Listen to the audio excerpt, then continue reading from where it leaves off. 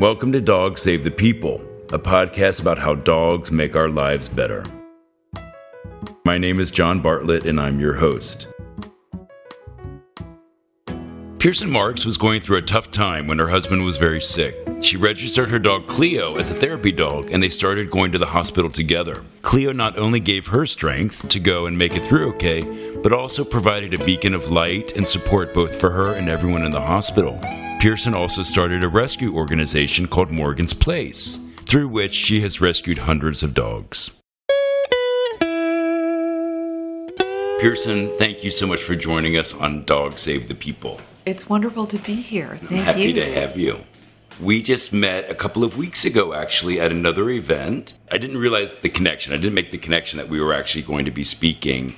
And I was so blown away by the way that you spoke about animals in general and your passion for dogs specifically. And then it turns out that you're here. So I'm so thrilled to have you. It's a wonderful coincidence. I'm thrilled too. Now, I want to begin from the beginning. Where did you grow up? I grew up in New York City. Oh, wow. On 93rd and 5th. Oh, wow. In the era of Edith Wharton, as I like to say. Did you have dogs growing up? Yes, we had golden retrievers. Okay. You know, typical family dogs. Yes. Yeah, we had black labs. And we had a whole series of them. And my grandfather actually was Louis Marx, the toy king. Do you remember Marx toys back in the day? Yes. You know, Rock'em Sock'em robots and the big wheel. And the reason those are my favorites. Yeah, the most violent toys. Yeah, exactly. The guy toys. And the reason I mention it is that my grandfather lived in this kind of magical never land for kids. It was a huge property in Scarsdale that's long since been turned into a development, but it had, you know, paddle tennis and tennis courts and pools, but it also had about 20 dogs because my grandfather became known in the community as somebody who would take in dogs. So people would just leave dogs on his Downton Abbey front lawn, and they would arrive scrawny and shivering, and then within months you could watch them fatten day by day. He had a fridge in every room full of cold cuts, and he had 20 of them. And so I think, you know, I did have that exposure to just tons and tons of dogs, and dogs coming into Tara, you know, to this columns and staircases, but so that was part of my childhood. Wow, that's magical. Yeah, it really, really was. That's crazy. As an adult, the way it started for me was my mother called me one night and she said, "Darling, you have to go down and watch Brief Encounter," I think it was, or An Affair to Remember.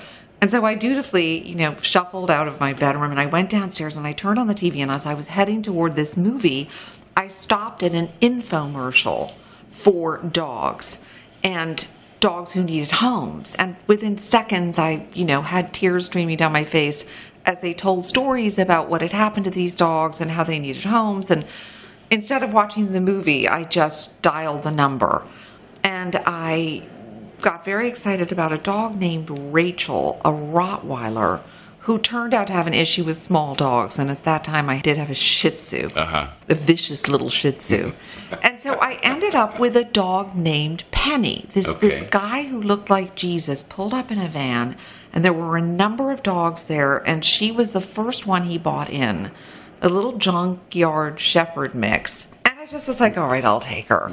And that was my pretty Penny. And she was my first, and you know, after that, there were, I would say at least 10 personal dogs. But the other kind of seminal moment for me was when my friend Amy Hempel called me from ACC doing Compassion Care, which is the program we were speaking of earlier, where you spend the last night that a dog has with them. The happiness of rescue. That's what I got addicted to. I think I would have gone crazy with sadness doing what you did, but I'm so in awe of you. Anyway, she called me one night and she said, there are 2 pit bulls. And I am ashamed to say that at that time I had a slight fear of pit bulls. You know, I had internalized this stigma. But when I saw the photos of the puppies, I just couldn't say no. And of course I couldn't choose between them. So I said, all right, I'll take them both. And that started me into my, journey with pit bulls and my great appreciation for this at-risk breed, this misunderstood breed. Yes, they're beautiful. And they were named Cleo and Frodo. Frody is now with a very dear friend of mine named Edie, who has him as a champion obedience and rally dog. So he has done the obedience circuit, and he's such a great breed ambassador because you don't see many pit bulls in the ring. No, you don't. But Frody has a sailor's charm. He's like a sailor on leave. He's a little bandy-legged, and he prances around, and he's fabulous. He loved being in the ring, whereas Cleo, my dog, was just too lazy. She's like Ferdinand the Bull. She doesn't get excited about it.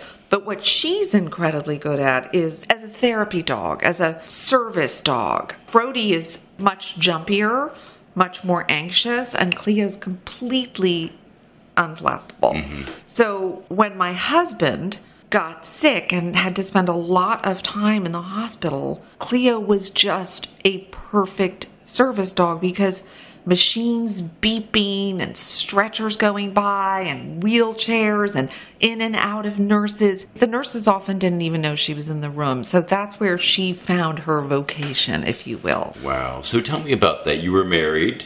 I was married to the most wonderful man, and he got a glioblastoma, which is a very deadly form of brain cancer at the age of 48. And the last year and a half, he was ill for 3 years, were really brutal. And I sometimes felt like surrounding the various hospitals that he was in, I would experience a kind of force field of dread that felt as impenetrable as like a forest that I would have to hack my way through. And I wanted so badly to be with my husband, but I couldn't.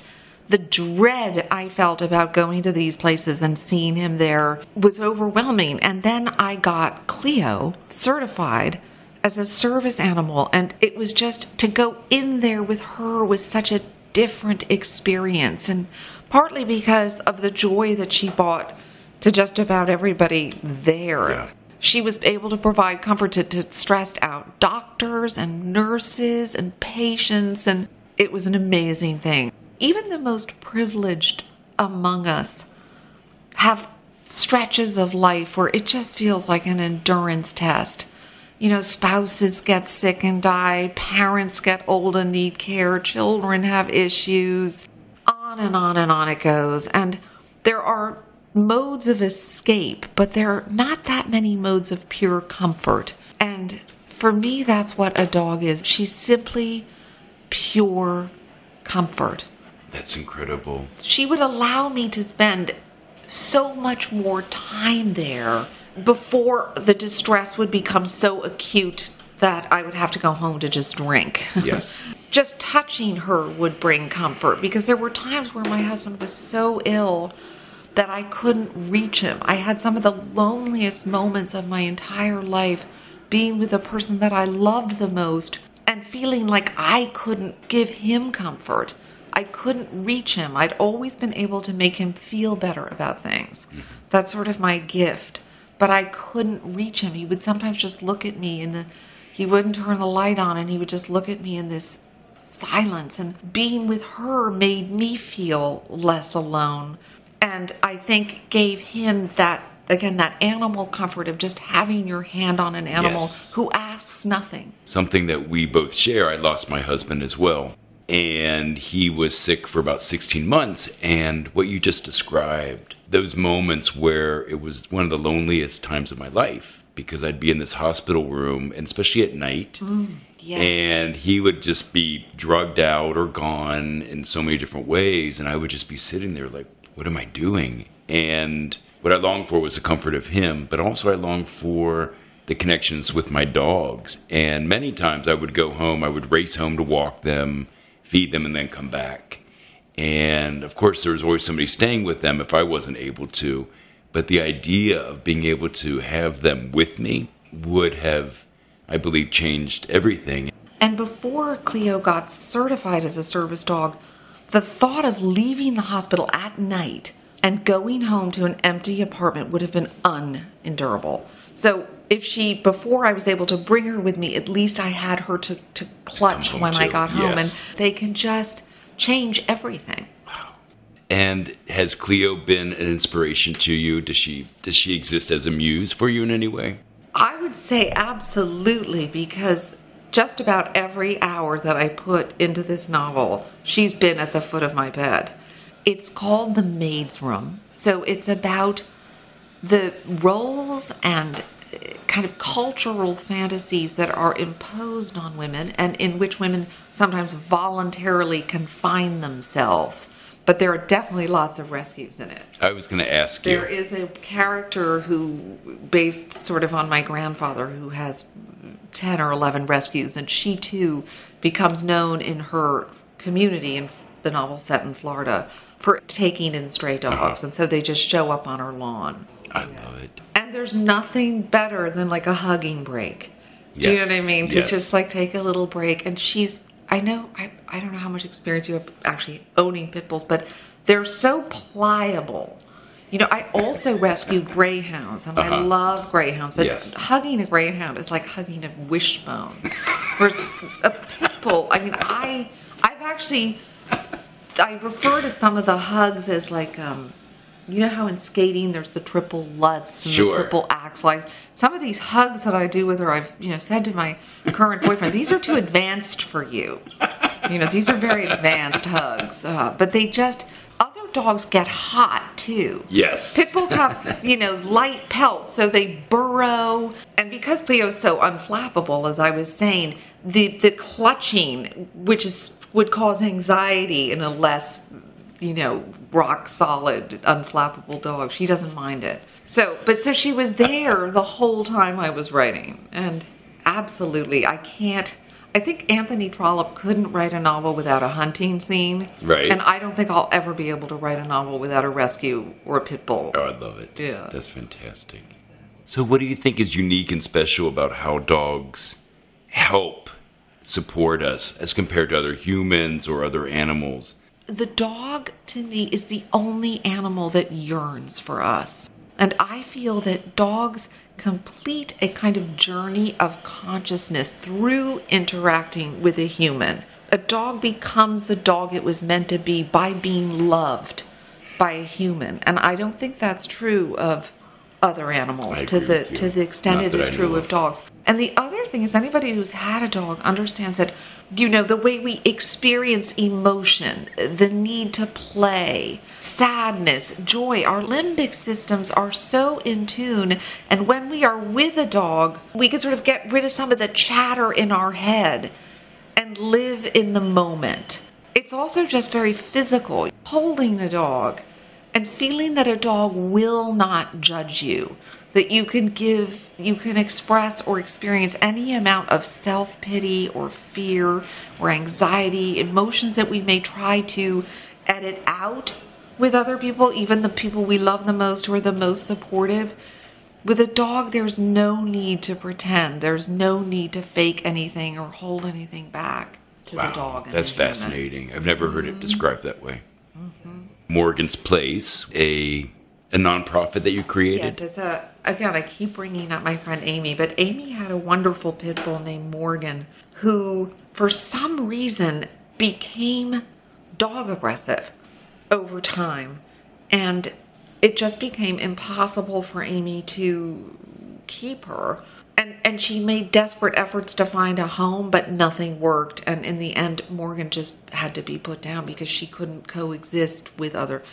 And I thought, what if there was a place for dogs like Morgan? I mean, it was one of the great sorrows of Amy's life. What if there was a place where dogs like that could go? And so I put together an organization with amazing dedicated trainers and animal behaviorists and volunteers. And as I said, over time, with the help of an amazing team, we rescued about 400, 500 dogs. And it was just an amazing experience. That's incredible. And you had mentioned that organization right now is on hiatus. It's on hiatus. It's, as I said, I've just recently finished a novel, working on my second novel, and it got me through, along with Cleo, it was this work got me through a very sad time with my husband's illness because I couldn't read, I couldn't write, I couldn't do all the things that I'd always done because my psyche was just shredded by grief. But what I could do was go down to a shelter and save a dog. It was something that I could do. And so while my husband was ill and dying, to feel so helpless and powerless saving his life, I could do this. And then, as I said, over time my team ended up dispersing. But I want to go back to it, and this is why I got involved with Animal Legal Defense Fund, where I have the great pleasure of meeting you. I want to continue to rescue. I want to continue to help animals to do whatever I can. I can raise money, I want to stay involved. It's really the passion and the cause that has defined my life. Beautiful. Thank you so much. So, is there somewhere that we can find you on social media? If you can believe it, I'm sort of the era of like pen and ink, but perfect. I literally don't have Instagram. I love it. Facebook Good. That's brilliant. So. And your book, your novel, when do you believe that will be coming out? I'm not sure yet. I'm starting the process of sending it out, but I worked on rewriting it after my husband died, and I cut it by half. Basically, I gave it bariatric surgery. So I'm feeling confident about it. Wonderful. Congratulations. Thank you it was so much. Such a pleasure to have you here today. Everything that you spoke about, first of all, made me really laugh and cry at the same time. I don't know if there's a word for that. Well, but you did it. Thank you very, very much. And I hope that we can do something together sometime. I would absolutely love that, in all seriousness.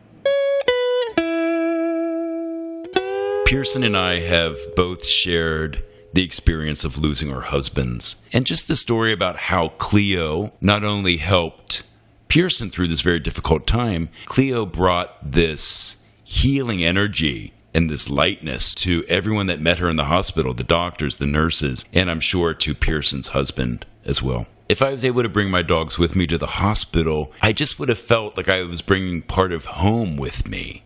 Hospitals are so alienating, and I used to stay overnight in the hospital with John, and if we had just one of our dogs there with us, it would have been like we were home, because that's what they represent.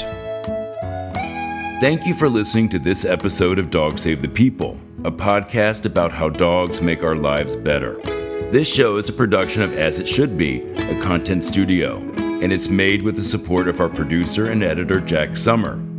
Special thanks to our composer and neighbor, Daniel Lampert, for creating the music for the show.